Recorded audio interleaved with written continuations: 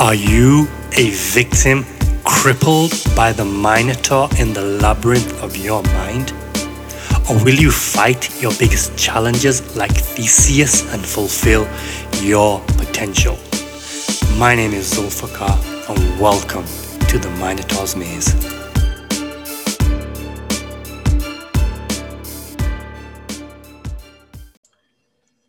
Welcome to the Minotaur's Maze. My guest today is Frankie Fihn, who is an entrepreneur, shaman, speaker, author, and world traveler. He has been in digital marketing since 2007 and is the author of a book entitled Beyond the Agency Box. Frankie has been featured with the world's number one marketer, Jay Abraham. He has also written for several magazines, been featured in numerous podcasts and articles, and has spoken on stages all around the world. His specialities include client selection, lifestyle design, and spirituality. Frankie, thank you for being here and welcome. Zulfikar, a pleasure, my friend. I've been wanting to connect with you like this for a while, so it's good to be Brilliant. here. So, just to kick things off, just give us a little brief history and background about who you are and what you do. It's funny how life throws you those crazy curveballs along the way. I didn't wake up and one day say, I want to be the cool guy who works on the internet and travels the world. Like, I know a lot of people have that dream, but when I first got into it, it wasn't even a thing. In fact, it was just a friend of mine one day called me up and said, hey, you're really good with computers. I built a course and we're going to sell it on the internet. And this was way back in 2007. And there were way less tools and even ways to take payment and all of that. But, you know, as many of you may remember, the whole economy situation was kind of not the greatest. So I didn't really have a lot of choice. And it turned out to be like one of those, as life often does, like one of the biggest blessings in disguise, because it allowed me to basically to make a living anywhere in the world. And I didn't know I was setting myself up for that, but it's radically changed how I see it. Like right now I'm doing this interview with you in Mexico, and 2 weeks ago I was in Germany, which is where I used to live. So it's been like that. And now today, I help a lot of people to do that same kind of thing, is to make that transition into having a life that, can be earned anywhere and mostly runs without you. Okay, so talk to us about, if I remember correctly, you used to work with a lot of lawyers before. So was that helping lawyers build a digital marketing presence? What work did you do there, and what's the difference that you do now? I'm still actually working with a couple of lawyers. I haven't had the same kind of crazy growth strategy after two babies. Things slow down a little bit compared to the single guy. But, as you know, having gone down the lawyer path, and I didn't know this when I first got into it, but lawyers have like a notoriously horrible reputation around the world. Like lawyers are assholes, lawyers are evil, and lawyers will cheat and steal from you. And some of that, a small percentage of that is earned, but a lot of it is just the nature of the business. People come to you when they're in their worst situations. And I realized as I got into it, part of the reason I wanted to help and work with lawyers is it's actually one of the most thankless jobs on the face of the earth. And I know actually when I was doing SEO for like 7 years, the number of times somebody actually said, thank you, like job well done, even though I did my best all the time, I could count on one hand. Having worked with hundreds and hundreds and hundreds of people is, thank yous were just extremely rare. And I think being a lawyer is like that, because you get put in a situation, somebody's in the worst situation of their life. They're trying to often like recuperate whatever semblance of normality they can get from it. And lawyers are not trained to be marketers and to present themselves well and to communicate. And often too, the dream they were sold in getting into it is a lot harder.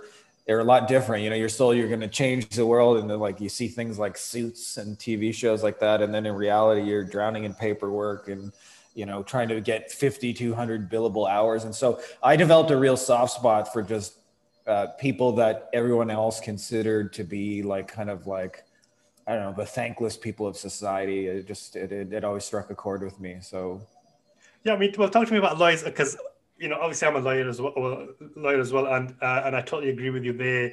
We are terrible at marketing, and a lot of it does come down to lawyers not willing to, like, there's a lot of lawyers that I know who think they know it all, and their way is the best way, and they're not open to maybe different forms of marketing. Like, what was your experience with that? And and I still know a lot of lawyers who they still haven't really leveraged and utilized the online space. What advice have you got for them to, take their marketing to the next level? Yeah, the biggest thing is probably the hardest thing to do if you're a lawyer, because so much of being a lawyer is being seen as a professional by your peers. But it's like, do you want to get hired by your peers, or do you want to get hired by end clients? And I'll tell you, like, where I've noticed this the most obvious in personal injury. I would talk to a personal injury lawyer who's really struggling to consistently get clients in the door. And then I read their website and it'll say, Fihn and Associates is a plaintiff personal injury with 40 years of aggressive legal representation, and our clients rate us #1 in satisfaction. And it makes sense if you're another lawyer what they're saying, but to every normal human being, you're like, I don't even know what he's telling me right now. And then I would go, to some of the masterminds with some of the top lawyers in the world, and some of the guys in there will, like, their advertisements say, in a wreck, get a check, in a wreck, get a check. And it's so much simpler to the everyday average person that they could get it. And if you're willing to let go of trying to win over your peers and just think about, like, the simplest way to connect with people, you'll do far more impact. And I'll tell you, like, one of the simple examples of that is, I didn't know this when I got into it, but so many personal injury lawyers have people, especially in America, that help with medical bills. And it's like, you don't need to tell people you're aggressive and you'll fight hard. Just tell them you have people that help with medical bills, and that's enough, right? Because that's what they're dealing with. Brilliant. Love it. So, the purpose of today, really, obviously, we connected. We connected for a while now, but we reconnected recently from some of the posts that I've been putting out about DMT and ayahuasca. So, you are a shaman. For people who don't know what that is, could you firstly just explain what is a shaman and what do you do?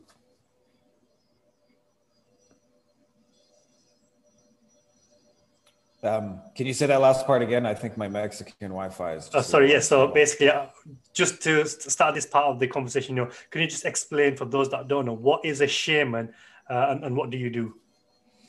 Yeah, I'll tell you, to be honest, I didn't even know what it was when I got into it. We have a saying in our lineage, which is the spirits choose you, you don't choose it. And to give you guys an idea of just like how I got into it, I ended up, and I'll give you the short version because it's kind of a longer story, but I tried ayahuasca on my own, which I don't recommend anybody do, but I found out you can buy the internet or the ingredients legally on the internet separately because it's not illegal until you combine them into something. So how long ago was that? When was that? Approximately when was that? I want to say like 2009, 2010, somewhere in there. Okay. And I remember I progressively tried it a couple times stronger, and I had read about all these cool, mystical, life-altering people seeing angels and having their blindness restored, vision restored, and cancer healed. And I just decided I had to try it. And so I remember just before you carry on, what brought it to your attention? Like, was there something you saw on the internet? Did somebody tell you about it? What made you aware of it? I was actually listening to a speaker one day, and he mentioned that he had tried it and he had this like moment of infinity where time stopped and this voice spoke to him. And it's interesting because I grew up with like two alcoholic parents and my dad in particular abused a lot of drugs. I was very like, no, drugs are bad. You don't do drugs. And then I was like, actually, that sounds kind of interesting. I have to at least try that one time before I die. And so when I ended up ordering it, I ended up making it 50 to 100 times as strong as the internet recommended. And I had a little prayer of intention before I drank it that time, which sounds like this, which is, please God, don't fucking kill me. Right? Like, please, just like, I'm just trying to have a mystical experience, but don't let it end this way. And it was interesting because I had a whole experience, but it was the next day when I was sober, I started seeing the same synchronicity over and over. Like, and it was weird, like to the point, like the Matrix bending reality. I remember I would watch a lot of my hockey team back then, the Canadian Stereotype. I would turn on the game and the score would be 1-1 in the first period with 11-11 to go. And it would just be like ones across, like the second I turned it on, it was 1-1-1-1-1-1-1.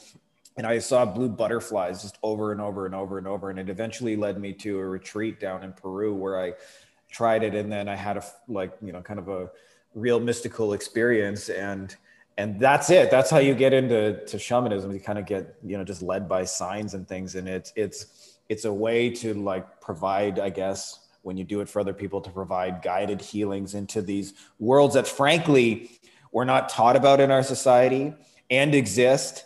And we know very, very little about. Even as somebody who's been on many journeys, like the section called I don't know is like way bigger than the section called I do know.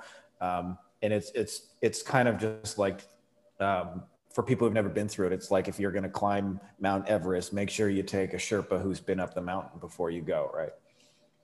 Okay, so being a shaman, then, so do you have to go through a rigorous course before to use Western corporate language to qualify as a shaman, or is it just you take the experience, you do it a few times, and you can call yourself? What is the process there?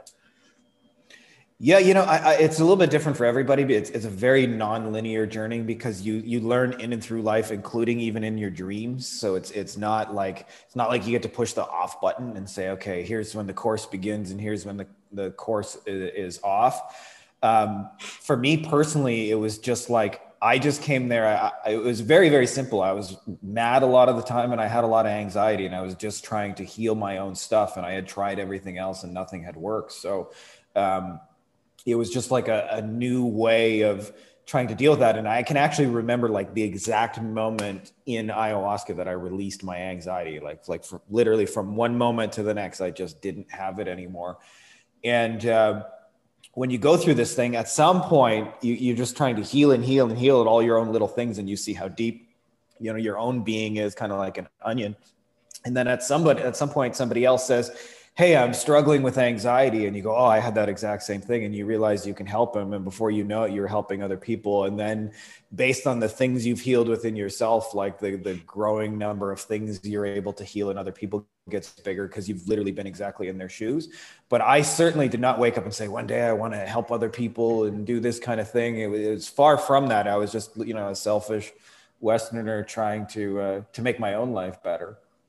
Okay, so talk us through then the ceremony then, so if somebody's interested right now, and they want to try this experience, firstly maybe explain what ayahuasca is, what its benefits are, and why would somebody want to try it?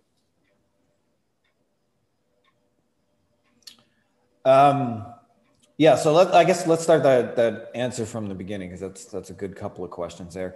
If you've never done it, it's a hallucinogenic tea that is made of two components. One is called the ayahuasca vine, which is what it's named after. The other is a DMT containing leaf. Traditionally, in most jungle cultures where it's legal in the Amazon, they've had this kind of healing for 5,000 or 10,000 years. Nobody really knows for sure.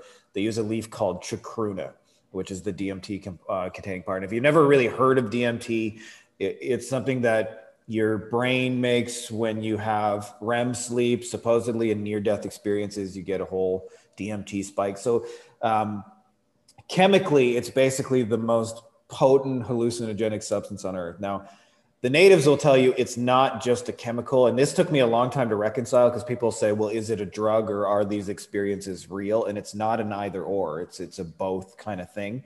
But through ayahuasca, it's a tool that brings somebody into like other realms of consciousness. And contrary to what people think, the magic is not actually purely in the ayahuasca. It's actually also in the shaman guiding it. I kind of compare it to like ayahuasca as a radio station, and the healing and the medicine, the shaman dials in that radio station. But if you just take it on your own, which I've had the experience of trying it on my own and with the master shaman, and they're night and day different experiences. It goes 1,000 times deeper, and it's way more impactful and powerful. And it literally just, you're not one person from one day to the next, you're a completely different human being. It's like it literally, if you have those kind of experience, you're more changed than you'll ever be. And in doing so, in these really deep, altered visionary states where almost anything can happen, it's really, there's an infinite amount of things that can happen. At least, how I've been taught in my lineage is we go through the healing modalities and heal like deep things that have much, much deeper underlying issues. Like, so for me, personally, I got started with an anxiety, and I can actually remember the moment of letting all that go And then, yeah, in a hallucinatory state, I released that, but I've literally never had it for 10 years since. I've never had anxiety ever come back. So the number one thing people report and like why somebody want to do it is especially things like depression and anxiety, addictions, purposelessness, like, you know, what is this crazy life? What am I doing here on this rock spinning in outer space? You know, especially, and there, you know, there's some other, like sometimes people have like physical conditions that they've just tried everything else and nothing will heal it. And for a lot of those people, ayahuasca just tends to be the only thing that ever works. And it makes you in many ways face who you really are underneath it and what you thought reality was. Like what I thought reality was pre-ayahuasca and post-ayahuasca are just very night and day different kind of things. Okay. So then talk us through the ceremony then, you know, so, you know, is there a ritual, is there a ceremony, or do you just drink it, or, you know, what's the process? Yeah, I mean, it's fairly simple, the ceremony itself. So what happens is shamans all make their own sort of brew of ayahuasca. And so, you know, like my master shaman has his own. And then what they'll typically do is do like kind of like a shamanic blessing where they'll sing different kind of like Amazonian tree spirits and things, which I understand sounds a little unusual if you grew up a Westerner like me, but that's really what it is. And then what ends up happening is, you know, everybody takes their turn and drinks, and you set various intentions for your reason for being there. And then what ends up happening is there's a delayed fuse with any sort of psychedelic substance. So you drink it, and then you probably spend the next anywhere from like 20 minutes to an hour going, I don't even think it's going to work. I didn't take that much. And then instantly somewhere in there, it hits. And then usually right about then, the shaman will sing various medicine kind of songs and be holding like an energetic space around the ceremony. And then the journeys begin, and the wildness and the craziness. And each one of them is sort of guided by their own icaros. Like icaros are the songs that they sing to different spirits. So for example, there's calming ones. So if the shaman's here, like, holy cow, a bunch of people are freaking out because reality is melting around them and everything they thought was true, and they're facing their childhood trauma and they're freaking out, you know, he can sing in an icaro that just like, hey, relax everybody. But also, if they know that you need to build up the intensity in order to release and face something, there's icaros for that. And so it kind of depends a little bit on the feel of it. There's no one set pattern for where it goes, but it's always contained by the same kind of icaros and the same kind of energies and the same kind of healing modalities. Okay, and could you possibly maybe explain in as much detail as you're comfortable with sharing, what did you see in one of your experiences? Like, you know, can you describe it? Like, what did you see? What were you feeling? Was it scary? Was it exciting? Was it both? Like what happened? Yeah, this is probably the thing I get asked the most, and it's the hardest to answer because there are things you experience that are beyond words. Mm-hmm. And but I will do my best. One of the things that happened for me, so the first time I actually went down to the jungle and had it in Peru, and I had been led by 2 years of synchronicities, I remember they have a home brew, which is 2 to 4 times as strong as they use for like guests. It's just used privately for training shamans. And the most they ever give anybody is a full cup of ayahuasca. And the center I went to is known as having the strongest stuff. So in essence, they gave me the biggest dose of their strongest version from the place that already makes the strongest stuff. And so like I got a maximum dose on day one. And I remember when they poured it for me, there were like 10 of us drinking together, and they went, ooh. And I didn't really know what that meant until I took it. And typically what happens is when you take ayahuasca, there can be up to, and sometimes longer, an hour delay before you feel the effects and your body processes it. I was hallucinating within 5 seconds from the time I put it in my stomach. And I went like, so like intense does not even begin to describe what was going on, because that was just the very beginning. My youngest daughter's right over there at the door. So it started kind of like abstract with colors and patterns. And eventually it just kept building and building and building. At some point, I was in the middle of the jungle floor. It's 30 degrees Celsius. I had 7 or 8 blankets. And in my visionary state, I was convinced I was freezing to death. And eventually it got so cold that I froze to death. And I became this like, kind of like infinite energy, just aware of everything in all ways. And it was like, all of a sudden, like a infinite spoke of existence. And just the speed of light in every direction, it just started creating beings and creating worlds. And those worlds were creating things. And all of this was happening at once. And I was in the middle, seeing and connected to it all. And it just built and built and built. And sometimes it would collapse into itself and explode like a big bang. And I suddenly just like, in these moments, I'm like, I know everything. Like I knew like in my own experience, why the color of my walls growing up was blue and all these things that just never made sense.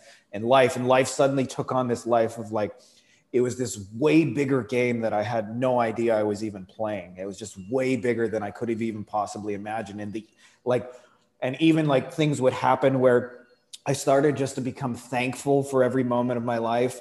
And then it grew and grew until I just became infinitely thankful. And then it exploded again. And I became infinitely thankful that I could be infinitely thankful. And I went a level past that. And then it would collapse back down into itself. And then all of a sudden it would be completely still. And I could see, all these different past and future lives and everything happening now. And I saw colors that I had never even seen before and different sounds. And I met spirits, and like 100,000 times in a row, I met a spirit that would say to me, you can't be separate. You can't be separate. And then like a bird would fly by, like, you can't be separate. And I was like, what the hell are these things talking about?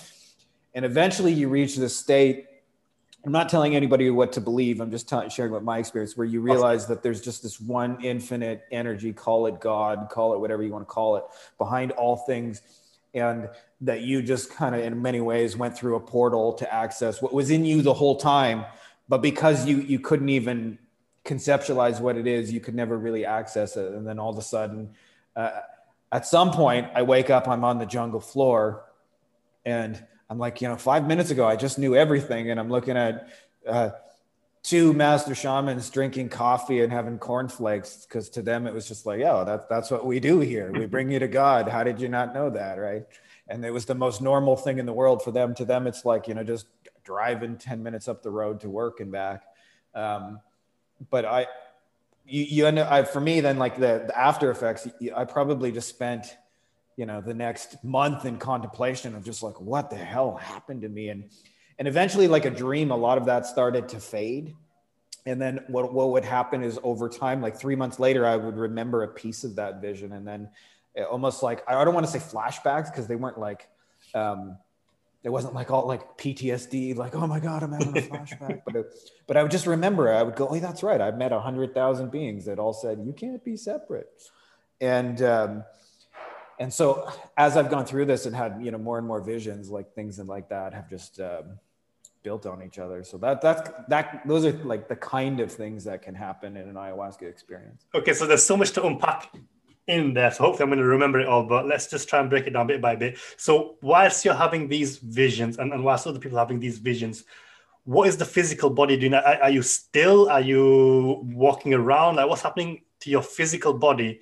And is there a difference between time and space? Like, did the vision last, say, for maybe felt like an hour, but really it was a few minutes? Let's start there, and then I'll move on to the other questions I've got. Yeah, I mean, I guess it depends on how much you had. When you have a full cup like I did the first time, there's zero awareness of body, and that happens after about 10 minutes. And definitely extreme time dilation. And actually, my master shaman said a few times, I always found it funny that I would ask people when we're 8 minutes into the ceremony, how long do you think it's been? And they'd go, oh, it's been like 4 hours. And I'm like, no, we're 8 minutes in, right? We're just getting started. It's hard to explain, because when you start to disconnect from physicality, there's a different kind of set of time, this kind of eternal now that takes over. And because it doesn't move on like linear clock time, the way we experience it in physicality, you can be there a long time, and then in physicality, not a lot of time has elapsed. It's hard to explain, but if you experience it, you know what I mean. And so, yes, definitely extreme time dilation. I honestly felt like 10 years older from one day to the next. It was like, there's a song by a guy, I took a pill in Ibiza And he says in the song, and I felt 10 years older. I'm like, I very much relate to that lyric because, you know, I was just older and wiser and, you know, knew more, but at the same time, I realized how much I didn't know. And I was way more humbler from one day to the next. So those kind of things definitely happen. Now, as far as the physical body, there are like doses you can take where you're kind of half in spirit, half in physicality, and you can still get up and go to the bathroom and things like that. You know, when you get to the bathroom, you'll be tripping balls. We actually have a name for it. We call it the bathroom vortex, because this is a common experience where ayahuasca, especially when you're first learning to use it as a healing modality, causes you to purge a lot physically, which means either vomiting or like urgently needing to go to the bathroom.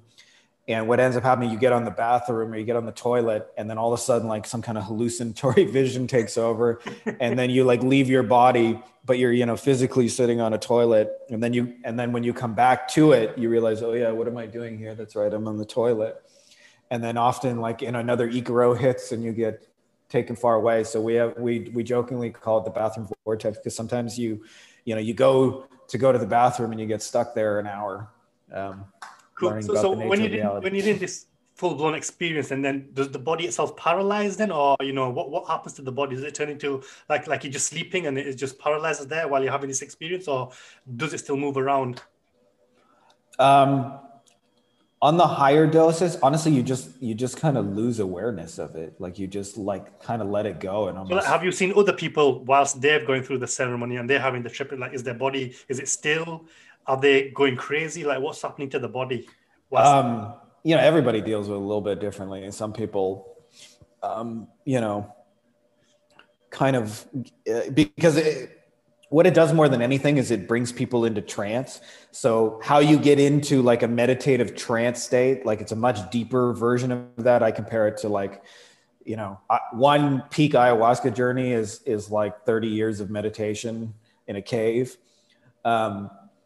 But the way somebody deals with it in physicality is probably going to be an indicator of how they're going to deal with it. So some people flop around on the floor. They're like, you know, and they're, I love you and I love everyone. You hear things like that. And then some people are just like statue still.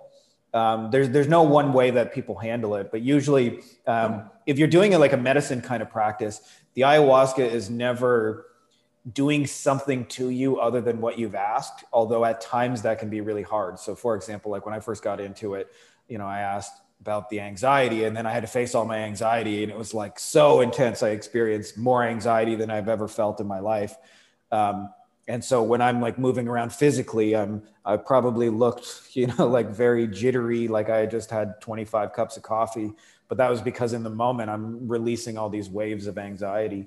So I don't know if there's one way the body reacts to it physically. On the kind of intermediate doses, you do still have awareness over your body. So you're not like totally out of it. But when you get into the higher doses, it almost just feels like just floating away. As you just close your eyes, it just becomes not a thing anymore. And you go into this kind of endless world of creation that's always around you, but is very easy to forget.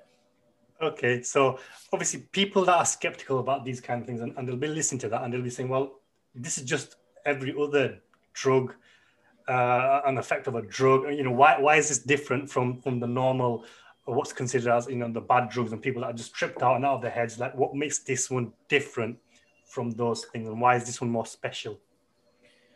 Well, I think the biggest reason is that it actually works. Like if you actually look at some of the healing rates for things like depression for people who are on the various, you know, substances from pharmaceutical companies, like they barely have numbers better than placebos, right? Like and you know, I see all the time, like in our society, people say I'm depressed, and there's just some kind of emptiness that they're working some job they don't like, and they don't feel good about what they're doing, and they can't quite find their purpose, and it's just like life feels empty. And that's a really like way too common thing in our society. And the normal things, the normal avenues people go through, which certainly have merit in their own ways, but you know, the pharmaceuticals, the going to a therapist and talking to somebody, and I've met people who've, you know, been to a therapist 15 years and they're still talking about their mommy issues, 15 years later. And it's just, it doesn't address those deeper underlying things for a lot of people. And for some people, it's really helpful. So I'm not like in any way saying bad things about that, but like, for example, with addiction, I know that the healing rates with ayahuasca are almost 100%, meaning if you go and you stay there 10 days in a row and you do some ayahuasca to heal your addiction, more than likely you're going to leave almost with certainty healed of your addiction, right? And I don't say like 100% because, there are probably exceptions to that rule. But, I just don't see those kind of things in traditional healing modalities. So the first thing is whether you think it's just like a drug and it's all hallucination and whatever, nonetheless, it's effective, right? That's the first reason I think people, and it's certainly not for everybody. So I'm not like trying to tell everybody to take it either. The second thing too is the experiences it leaves you are easily the most profound of your life, easily. And so I don't know that I've had those kind of profound experiences. Like if you ask me like the 100 coolest things that have ever happened to me in life, like at least 75 of those happened in ayahuasca, right? Like, so there's just like it gives you access to an unending, infinite love and beauty that we just don't see in everyday reality. Maybe it's that we don't see it, so we don't typically feel connected from, but it's always there. And once you discover it in these like kind of higher realms, it becomes easier to access in your day-to-day living. And then the simple becomes beautiful again in what you're already doing. So I don't know if that's a perfect answer. I don't think it's for everybody. So I'm not like trying to sell everybody like go take ayahuasca, but if it's meant for you, you know it. And if you do that, you should, because it will change your life in so many ways. So before I turn the conversation in a different direction, just to follow up on that then, obviously you've been through this ceremony a few times. You've had anxiety. You've been healed from the anxiety for 10 years. So why would you then need to go on further ceremonies and take it again and again? Yeah, that's a good question. And healing is one reason to do that. And what you find is often when you heal one thing, you realize you had some other thing. Like for me, actually, getting into it, I kind of felt stuck in my business, to be quite honest with you.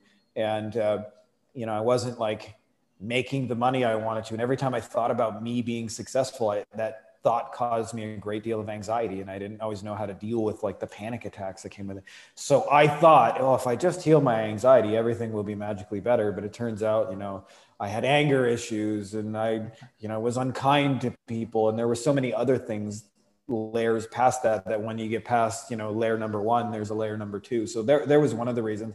But another reason is not necessarily to fix anything that's broken. It's an exploratory journey at the same time, because you're like, I met, like for real, I've met, the being one would call Christ. I've met the Buddha in these kind of visionary states. I've met like, ascended masters and archangels, and I've had conversations with the infinite energy one would call God, and all those kind of things. It's like, what am I going to do? Sit home on Friday night and watch Netflix, or go into an experience and talk to the infinite creator of the universe, right? So one reason to keep going is just for the exploratory nature of consciousness itself. And I think if you're interested in that, there's nothing better that I've ever found on this planet to take you into that. Well, that's actually quite perfect, because this is where I wanted to take the conversation next anyway. So these entities, spiritual beings, intelligent beings, talk to us about this. And so firstly, how do you know they are who you think they are, and they're not, let's say, malevolent or evil beings pretending to be something? And is there a threat and a risk of evil entities trying to come and almost affect your experience and try and come into your body? Talk to us a little bit about that. That's a really good question. And I think it's a little bit hard for most of us Westerners to understand, because we usually grew up in some kind of like Abrahamic religion, which says like good and evil are these dualities, and there's some kind of fight for your soul. And when you get into these experiences, you realize that the true nature of your soul is everyone and everything, and it is infinite. And religion can be a tool to bring you closer to that truth, but ultimately the real truth is inside of you and cannot be told through any book or any story or anything like that. So because of that, you always have an internal guidance system that lets you know, intuitively, just feeling wise, whether that being has your best interest and really loves and cares for you. And I think that's not just true in spiritual journeys. You can tell that in regular everyday life. When somebody's looking at you and they're like thinking badly about you and they're going to try and take your wallet, you can usually feel that. When your grandma comes up to you and is like, "I'm so happy to see you," and gives you a big hug, you can feel that too, right? So it's not a new thing. It's just applying that on a deeper level. And as far as I was thinking about like a good story. So like, for example, one of the things, how do you know who they say they are? In a lot of ways, it's different than you think it are. So I actually had an experience. I remember this Christ experience, and I grew up, like Christian. So that like kind of had a lot of pre-existing connotations for me. But I remember I just all of a sudden saw a long-haired dude with sandals and the white robe. And I was like, "Hey, you're Jesus." And I was like, "But you can't really look like that." And he was very stereotypical. And he was like, "My son, if I didn't show up looking like this, how would you know it was me?" Mm-hmm. And when I got into the experience, I remember I was stuck on something in my life. I couldn't tell you what it was now because I got unstuck very fast at that point. But I remember saying, "Jesus, I came to you because I got this question and I don't know what to do with my life about this one thing." And I remember he said, "I've been meditating for 1,000,000 years in anticipation of you asking me this question." Wow. And I immediately laughed. I'm like, "Yeah, 1,000,000 years." And then all of a sudden it flashed in my mind that he had literally been sitting under a tree in infinite time, meditating for 1,000,000 years, just thinking about me. And as soon as he answered the first question, I remember it immediately raised a second question, and then a third, and then a fourth, and then a fifth. And eventually, like, I had a series of questions that were like 20, 25 questions long. And then he looked at me and said, "That's why I've been meditating, because I knew when I answered the first, you would ask the second and the third." And so I had to figure out the perfect answer for 25 questions. And I felt at the time this just like overwhelming love of existence, like directed at me. And it was just so pure and so beautiful. And like, honestly, you just don't get that in sort of like human experiences and like everyday. They're possible, but we just, we're relatively disconnected from those. And so, like, nobody had to tell me that being in that moment had my best interest at heart, because I just like, I could feel it on all levels of my being, just being cared for. And I've had other experiences like that with other beings and things that you meet in that, and you just feel this like intense, pure, radiating love of return to source, return to wholeness. And so, but having said that, there is a whole area of shamanism that is practicing the dark arts. And a lot of people actually go down to Peru thinking they're going to drink ayahuasca and they're going to go get healed, and pick the wrong person and don't do their homework and end up far, far worse than they started. And I've never like been there personally, but I suspect that what we call schizophrenia is a very, very close state of consciousness to like some of the states that people are brought into and some of the dark ones. And I've had experience personally where kind of like where we've had to like battle for our lives against other dark shamans who like in non-physical realms just pick a fight with you. And it's very like Neo versus Agent Smith in the Matrix, where anything goes and you have no bodies, and you can be killed in those states, and you can be hurt in those states, killed physically, not like your eternal spirit. But there definitely is like a dark part to that. And I don't think enough people talk about that, because they like, when they tell the stories of ayahuasca, it's this magic healing compound. But actually, most people who take ayahuasca, because they won't take it with a shaman who actually knows how to go into the healing states, won't go into the healing parts of it all. A few of them will make the mistake of getting into the dark arts. And especially in like some areas of Peru, it's the shorter, faster, easier easier path to becoming a shaman is to hurt people and to harm people and to do those kind of things. But the true healers, like you can, just like I mentioned with the Jesus kind of thing, you can feel that in your being, that they just want what's best for you. They have no other agenda than what you want for yourself and what that highest choice is for you.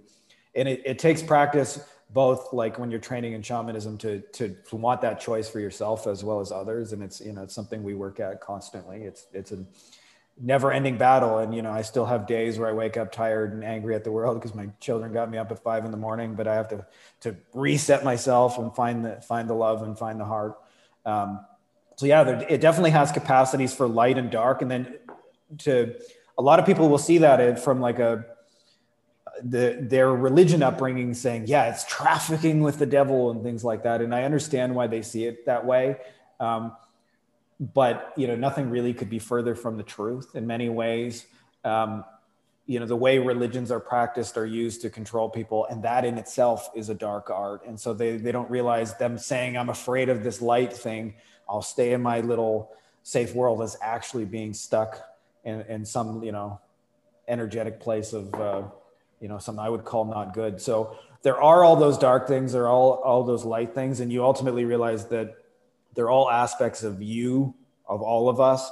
And it's what separates the two is just the simple power of choice. Is you become aware of both of those choices and you make the one that's the highest for you. Okay. So, I absolutely love all of that. Yeah. And there's just so many questions now, but so let's just stick to the theme of religion. So, you've met this Christ figure, but then you said you also met the infinite creator or God, whichever word you want to use. So in obviously the Christian religion, Jesus and God is the Son of God. Jesus is God. And if I'm correct, you had a Christian upbringing. Is that still the case then? Is Jesus God the same being, or are these two separate beings altogether? That's the first question. The part of what you learn in these is a deeper truth that there are no separate beings at all. Mm-hmm. Not Christ, not Muhammad, not Buddha. All of it is the real you. The real you is the infinite behind all forms. And there is no opposition to you. There's just you, me, you. The awareness behind your being and the awareness behind my being are the same being. And it took me a while to get that. Like I for real, I literally had it repeated 100,000 times by spirits. There is no separation. You can't be separate. You can't be separate. And it's hard when you grow up into a religious thing. Part of it is we're trained in our society to believe that what you see with your eyes outwardly is real. And that's really more of the effect of your creation. And when you start saying like, no, you have the power to create reality, a lot of people would say, oh, that's really, really woo-woo. But in ayahuasca, you experience that quite literally. Like you experience like reality just kind of melting before you and your capacity to move and to play with it and to it's almost like it starts to flow like just like water. Like the difference between looking out your eyes is seeing a painting of water, and when you see the ocean like actually moving with waves, that's how like reality starts to kind of to flow. So sorry, can you help me for a second here just with your original question with religion? I kind of obviously lost. You spoke to the being that is Christ, and then you spoke to the infinite being, the creator. So I'm saying, obviously from a Christian perspective, Jesus and God is the same, the Son of God. After having this experience, is that still the case, or these different entities, separate beings? Yeah, and one of the things that I guess I've learned from it is like every piece of reality is like a snowflake. Like it's a little bit unique. Even when people think they practice the same religion, they don't really. And I had this with somebody who's trying to convince me that physical reality is out there. And we were sitting at a table and he said, there's salt on the table. And we both agree it's salt. So how can you tell me like you're creating reality and it's different than my reality? And I said, say the word salt. And then he said it. And I said, you notice we say the word a little bit differently. And I said, and our taste buds aren't exactly the same. And we can't ever really know that when I taste salt and what you taste salt are exactly the same thing. And even the way you see it and relate to it is a little bit different. And how you're going to put it on your foods a little bit different. And how it's going to react to your body is a little bit different. So we tend to think of religion as these like big sweeping things, but everybody has their own kind of individual version of it. You see this especially in like growing up Christian. There's almost like 40,000 different variations of Christianity, and they fight each other and don't agree with all these, you know, different versions of it. But in actuality, they're all viable, acceptable paths that are leading you back to that same truth. And for most people on earth, they won't realize that until they're dead. Till they're not physical anymore. But like ayahuasca allows you to learn that truth before you have to die, that you have the power to shape your own dream and to have heaven be now and not some later thing you do as like a reward and punishment system. And, you know, just to give you an idea, the first time I had like a God experience, I remember all I could just feel was my consciousness just expanding in every direction. And it just like got really, really big. And then I remember just being in this presence of this infinite, like radiating, just pure consciousness in every way. And I remember like not even knowing what to expect. And the first thing that I heard from this infinite consciousness was a penis joke. And I was like, you got to be kidding me. Like, I get to the infinite and you're going to give me like a cock joke like this. You can't be making this up. And I realized really quickly that, of course, infinite intelligence understood my like childish high school kind of humor where penis jokes were funny. And I don't even remember what the joke was at the time. And after it made this joke, I was like, you can't do that. Like, that's not how God works. And I remember it was like, who do you think invented humor? And you think I don't, of all beings in existence, you think I don't understand your humor? I gave you your humor. And so we just had this like my first introduction to the infinite intelligence was like just a series of penis jokes that we laughed about in my life and like dirty boyish humor. And I've had many of those experiences since, and often still I will be greeted the infinite intelligence with a penis joke just out of nowhere. And you think like when you grow up with their concepts of religion that you think that infinite loving intelligence can't be making dirty jokes and can't be doing these kind of things. But it's like, you know, that's exactly what God said to me. And when I say said, like just communicated through my whole being, it's like, who do you think invented dirty humor? Me, right? I understand your humor. I understand you. And I remember God showing me that it had been like almost in my perspective with me, but also seeing all other perspectives. And so it, you know, like when you feel the most separate and the most abandoned, it's like, I've been with you through all of it. I know every thought you've had. I know every feeling you've had. I know every physical sensation. I know all your friends. I know where you went. I know what you did. I know why you did it. Like, I get you on every level. And when you realize that's kind of a deeper truth, the religion becomes less important. I think I read somewhere that 2/3 of people who have a near-death experiences leave their religion the very next day. Mm-hmm. And I don't think it's necessarily like the religion becomes wrong and bad, but you just sort of outgrow it. And you realize that you can use the pieces that are beneficial to you, but you don't necessarily get trapped in like, I got to be a good boy to get into heaven so God won't punish me for all of existence. I'm like, no, he makes penis jokes. He loves me already the way I am, right? So you don't have to try so hard anymore. Okay, so is there a devil entity then in now your new worldview? Is there a devil entity, a satanic entity? Are there satanic forces on the planet? Like, obviously, there's a lot of stuff happening in the world right now. Yeah. And you know, a lot of people feel there's a spiritual war going on, and there are demonic forces here. There's an elite group which are trying to bring hell on earth, and then there's the spiritual healers that are trying to stop it. I mean, what's your view on that? And you know, what about obviously the satanic figure first, and what's happening in the world right now? As far as the satanic figure, there definitely is, but Satan is not what people think it is in terms of a religious duality, where he's this guy who's going to take your soul and bring it to the pit of fire and just basically torture you for being a lawyer forever and ever. He's going to say, you're a lawyer. We got lots of lawyers down here. Let's just punish you some more. But what Satan is is like a being that represents the totality of all fear, of all separation, of all those sort of dark, negative states, and you know, deceptive would still be true, but it's for a different end than people think it is. It is not to like I said, to bring you to the pit of fire. Gotcha. God screwed up on you. I'm going to take you to the pit of fire. And ultimately, even that negative expression, which is hard to understand from like a human level perspective, is also us. And it exists for the simple reason that if there was only loving, joyous happiness, then there would be no possibility of choice at all. You would just have to exist in one state forever. And so the darkness is not really even darkness in a sense. It just exists so that you have the possibility of another path. But we all ultimately return to the light, to the wholeness, to the totality of all that is. There's literally no opposition to that.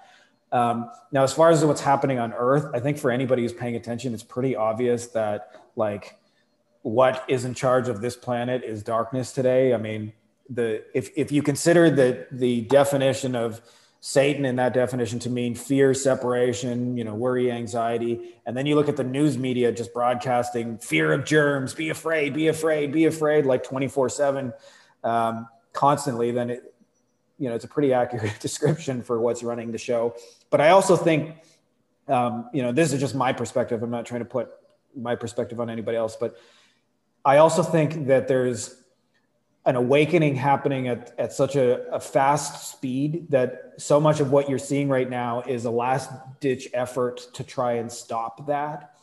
And it's actually driven by desperation, not by power and what it seems like. Because on the human level, it can seem very all powerful and controlling when all of a sudden, like, you know, here I go to the beach, the government's like, we got to shut down the beach. The boogie monster is going to get you. You're all going to infect each other. You're going to kill each other and you're going to die. And, you know, I try to tell them in my broken Spanish, I'm like, I've been healthy for 20 years. Our species has existed for 300,000 years.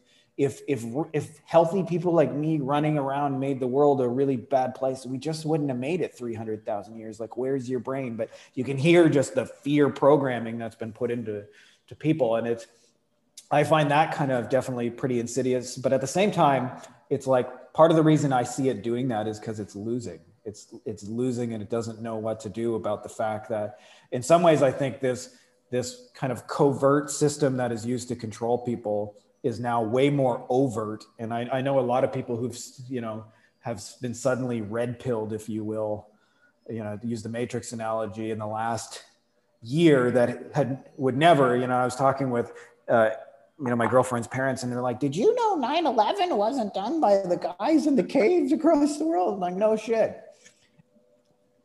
And, you know, like, I knew that for 20 years, but thank you for finally coming on board and realizing, you know, these people are not your friends and they're not protecting you from the boogeyman. Brilliant. Okay, so obviously you've had these experiences, and you know, obviously they've been life-changing. So I suppose from a general so the next question I'm going to ask is, you know, there's two answers to it. There's the general and maybe a more specific personal. So, you know, what then is the purpose of life? What is the purpose of consciousness? Why are we here? What is the point? Like, are we trying to ascend to another level? And is there several levels, or do we just go straight back to the whole? Like, what is the whole meaning and point of it all? This is just from my perspective after, you know, 10 years of doing this stuff, 12 years or whatever it's been. The answer itself is very easy, but living the answer is very complex, which is, it's so mind-bogglingly simple that most people don't think of it. The purpose of life is the experience of life itself. That's it. And so, like, people are looking for some, you know, like to get into heaven or some reward later, but the purpose is the existence of life itself, to live, to experience, to... What gets complicated is when you realize that life is creation and you have a blank canvas to paint it any way you want, becomes, what do I want to experience? How do I want to impact the world? And, you know, who do I want to grow into? And if you're somebody that's like very growth oriented, then you will probably reinvent yourself over and over and over and over as something bigger throughout your life. And so that's going to happen. But I'm 12 years into answering that question and I still struggle with it daily. I spend a lot of time journaling. Who am I? What do I want to be? What do I want to do? What are my goals? Who do I want to impact? And, but the understanding of it is simple. And I experienced this a lot because for a lot of years, I helped people like find their purpose. That was a big thing that I was doing for a while. And most people were looking to find purpose. And like everything else, it's created. So you decide what is purposeful to me. You know, you start to look at what are the little purposeful things that I'm already doing. And they can be simple. They don't have, like, people always think like, I got to save the planet or something like that. And it's way too big, but it could be just something as simple as like, if I juice vegetables every day, I feel a little bit healthier. And I notice when I do that, my kids drink juice with me or my spouse drinks juice with me, and we all get a little bit healthier. And that's a little bit more purposeful way to start a day than if I just, you know, have some frosted flakes or whatever. And so it's usually like a lot of little things built on itself. But what ends up happening, as at least for me, as you go through this transformation, is you start to live way more intentional and disconnect yourself from the rules of society. So like for me, I'll give you like one of the first rules that I decided I was getting rid of for myself is like, I just hated waking up to an alarm clock. The alarm clock was just I'm not a morning person. It's the bane of my existence. And it's just an awful sound. And you got to hit snooze like 3 or 4 times to get out of bed. And then you got to rush because you hit snooze 3 or 4 times. So that was like my first intention is like, I'm going to wake up the way I want to wake up. And then it was like, I'm going to eat right. I'm going to set my mind straight. I'm going to work with the people I want to work. I'm going to do it on the hours I want to do it. I'm not going to be forced to punch a clock. You know, I noticed when I used to have like an 8-hour job, I spent a lot of the day just wasting time so I could make my 8 hours, right? I'm like, I don't want to do that. I'd rather just, if I'm going to work 4 hours and be there 8, why don't I just work 4 hours and not be there 8 at all, right? And you start to add up all these little things and then your life becomes more meaningful. Now that expression is different for everybody. So I can't like give you an answer, but there's definitely good questions you can ask yourself that help you get to those truths a lot faster. But that's it. The purpose of life is life. It's not any more complicated than that. What do you want to experience? Brilliant. Okay, I mean, I'm conscious of the time now, but we've talked a lot about obviously the ayahuasca and stuff, but we haven't quite touched upon the natural way to release DMT and you know, have you yourself had these experiences without taking an external substance? Have you been able to do it from just meditation and spiritual practices? And just talk us through that. I have been. I would say like with ayahuasca, if I do it with, you know, like a master shaman or you know, down in Peru, like 100 times out of 100, I'm going to reach those states. Like you can't not, it's inevitable. With meditation, I'm probably batting like 10-20%.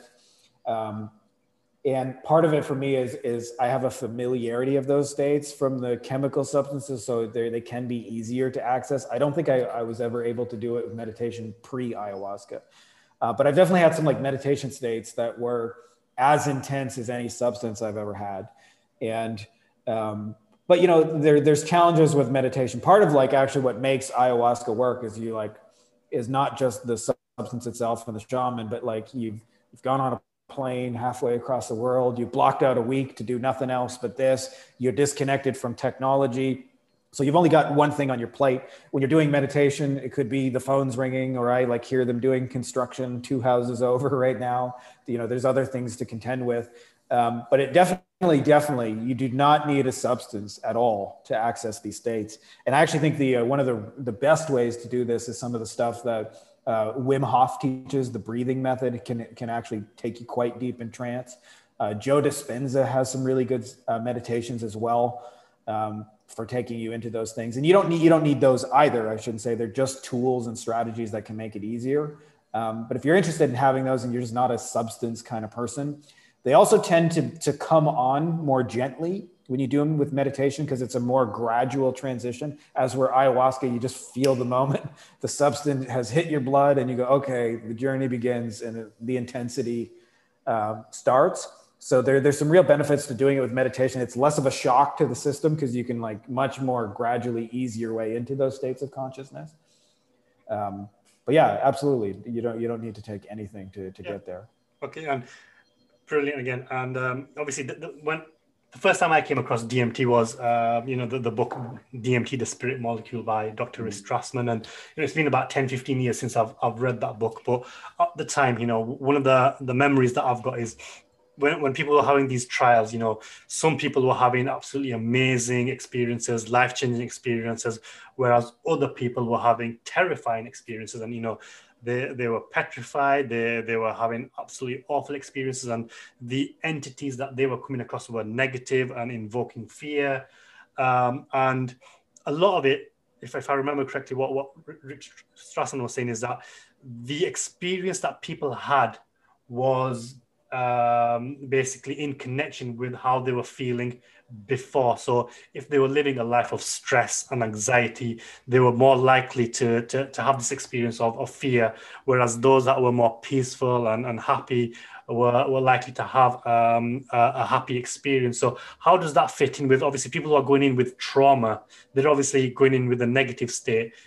Will they have a negative experience? And does that have an impact, or does it not matter? It certainly can. I'll tell you that, as you mentioned, like, I think in some ways ayahuasca doesn't like create fear. I think that's a little bit of a misnomer. I think it more, what it actually does is it shows you the fear you've always been creating all along. So for me, when my anxiety started to build and intensify, it wasn't like it wasn't like making me afraid. It was just showing me this is how I already live. And eventually it brought it on so intensely that it kind of reaches a breaking point where you're like, I just don't want to do that anymore. And I'm willing to do whatever the hell it takes, whatever that is, in order to let it go. And part of why the shaman is so important is because they have the ability to see you going into those states. And it's not really that hard to tell. Like if somebody's like really terrified, there's only about 8,000 signs, even if you've never taken a substance in your life, that they're terrified. What the shaman brings is knowing, like, for example, there's a spirit I work with called White Caspi. It's a tree. We call it the air tree because when you bring in the energy of the White Caspi, it's just a very light and fluffy energy. So if I see somebody freaking out, the first thing I'm going to do is call in a light, airy tree and pull them out of that place, because I know the power of their mind. If they see fear and they react to fear, it's just going to create a loop where they're just going to like very quickly spiral out. And with ayahuasca, there's no end to the intensity of that. So I'm like, okay, I'm going to just create a space around everybody that's very light, very airy, and pull them into that energy so that they don't have to like freak out. Because it took me a long time to realize you don't necessarily have to heal trauma in trauma. There's this misnomer that if you had all this trauma, as you brought up, that like you got to relive it and go through it.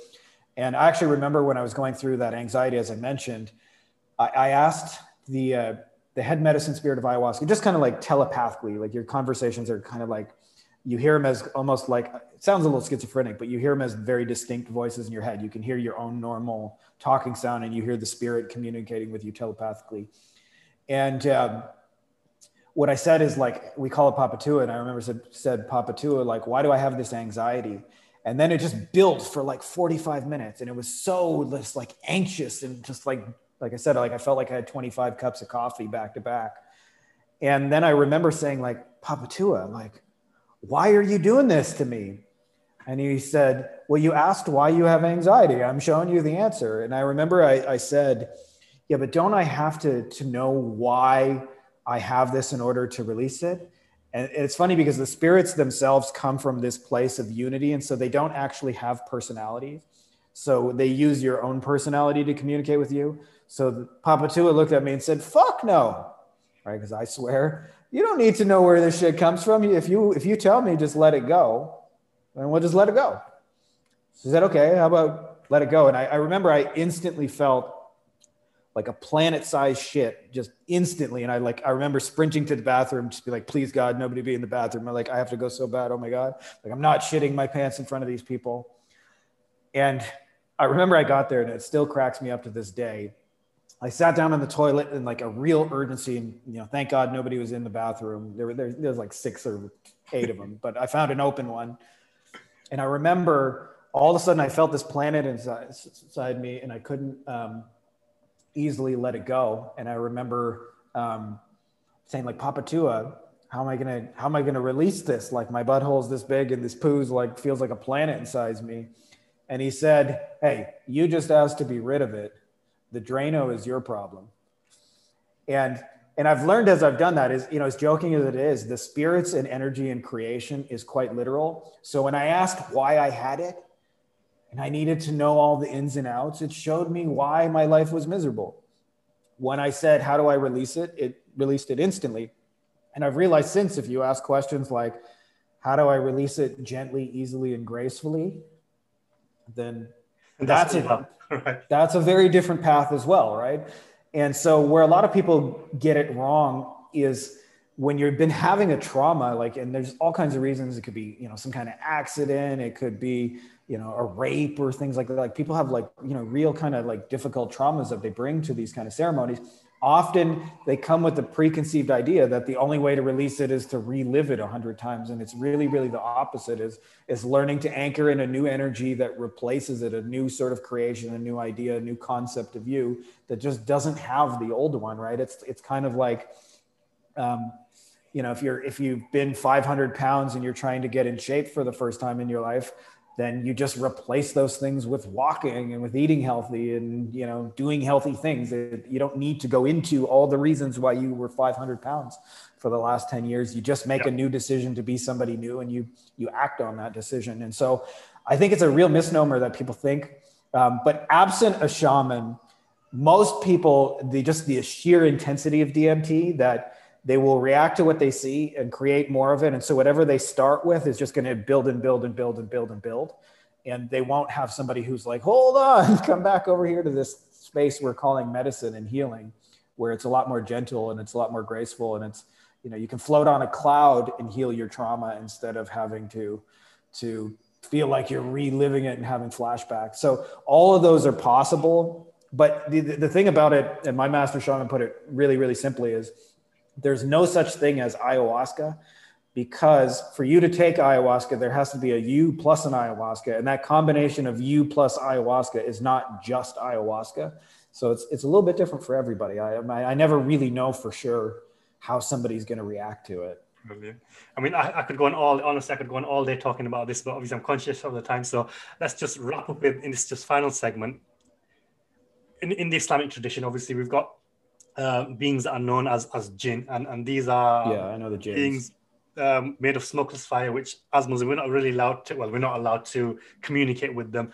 So these beings that you're speaking to, are they jinn or are jinn something else? And you know, is there a link with what's happening with possibly the alien sightings? And you know, people just talk of there's going to be an alien invasion or a fake alien invasion. Is there a link between that and on all of this, or you know, what's your thoughts on that? This is a little bit of a difficult question because I don't want to offend anybody's religious belief, but this is just my take on it. So if it doesn't fit with you, just like, don't take it. I'm not trying to. But I think jinns are one of these concepts that are a religious concept used to control people. Okay. And I don't think spirit is either good or bad. Spirit just is. Like, there are good in aspects within it.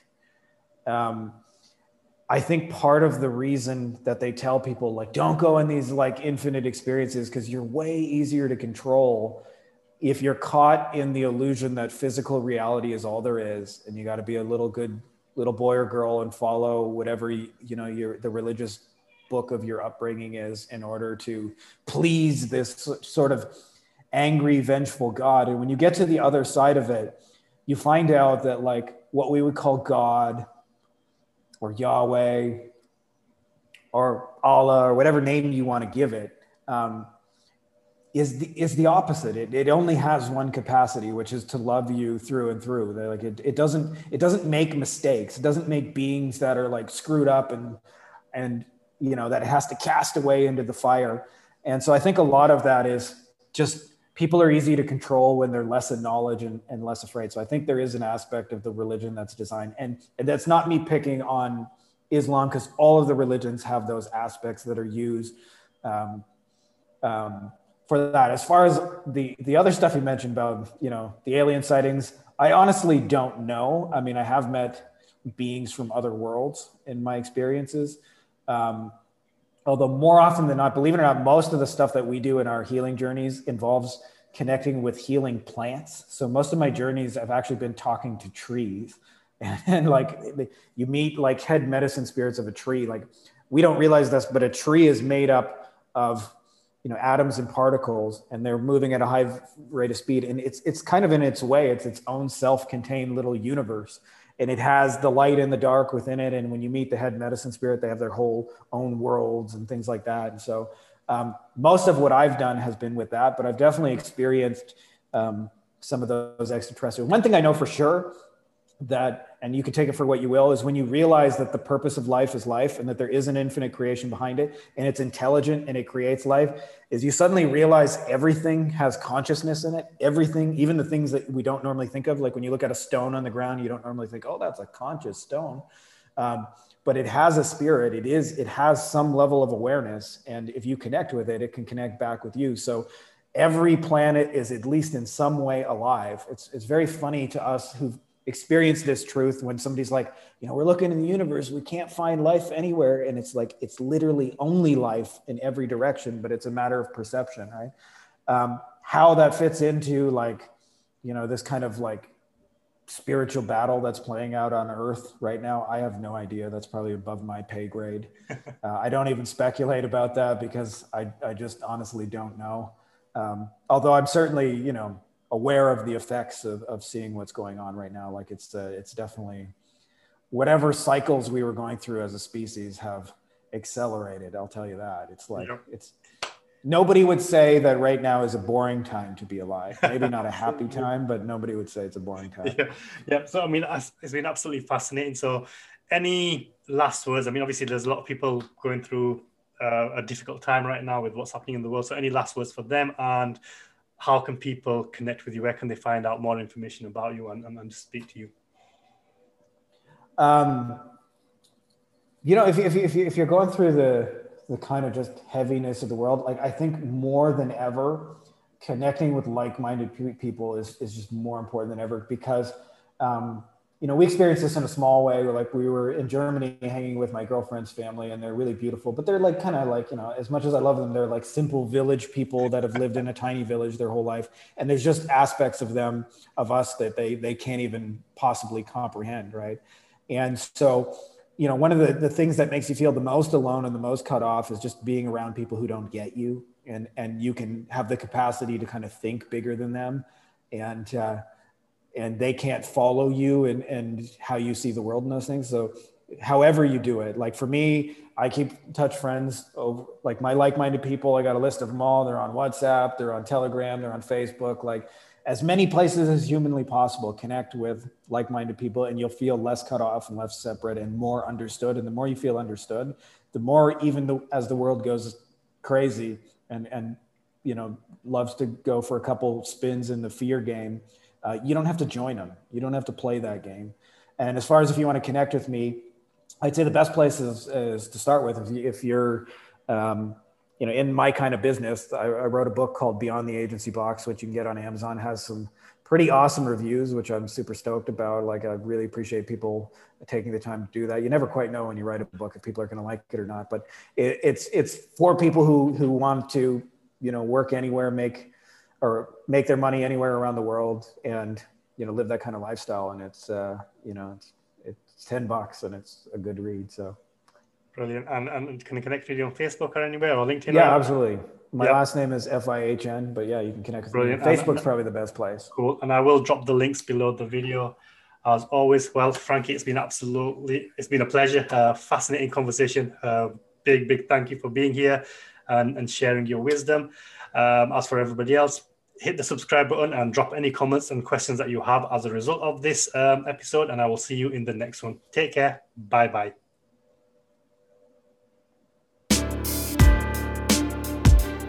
If you liked this episode, it would mean a lot if you would please rate and write a review. Please also subscribe so you get notified anytime a new episode drops. Thank you for tuning in. Now go out and attack your Minotaur.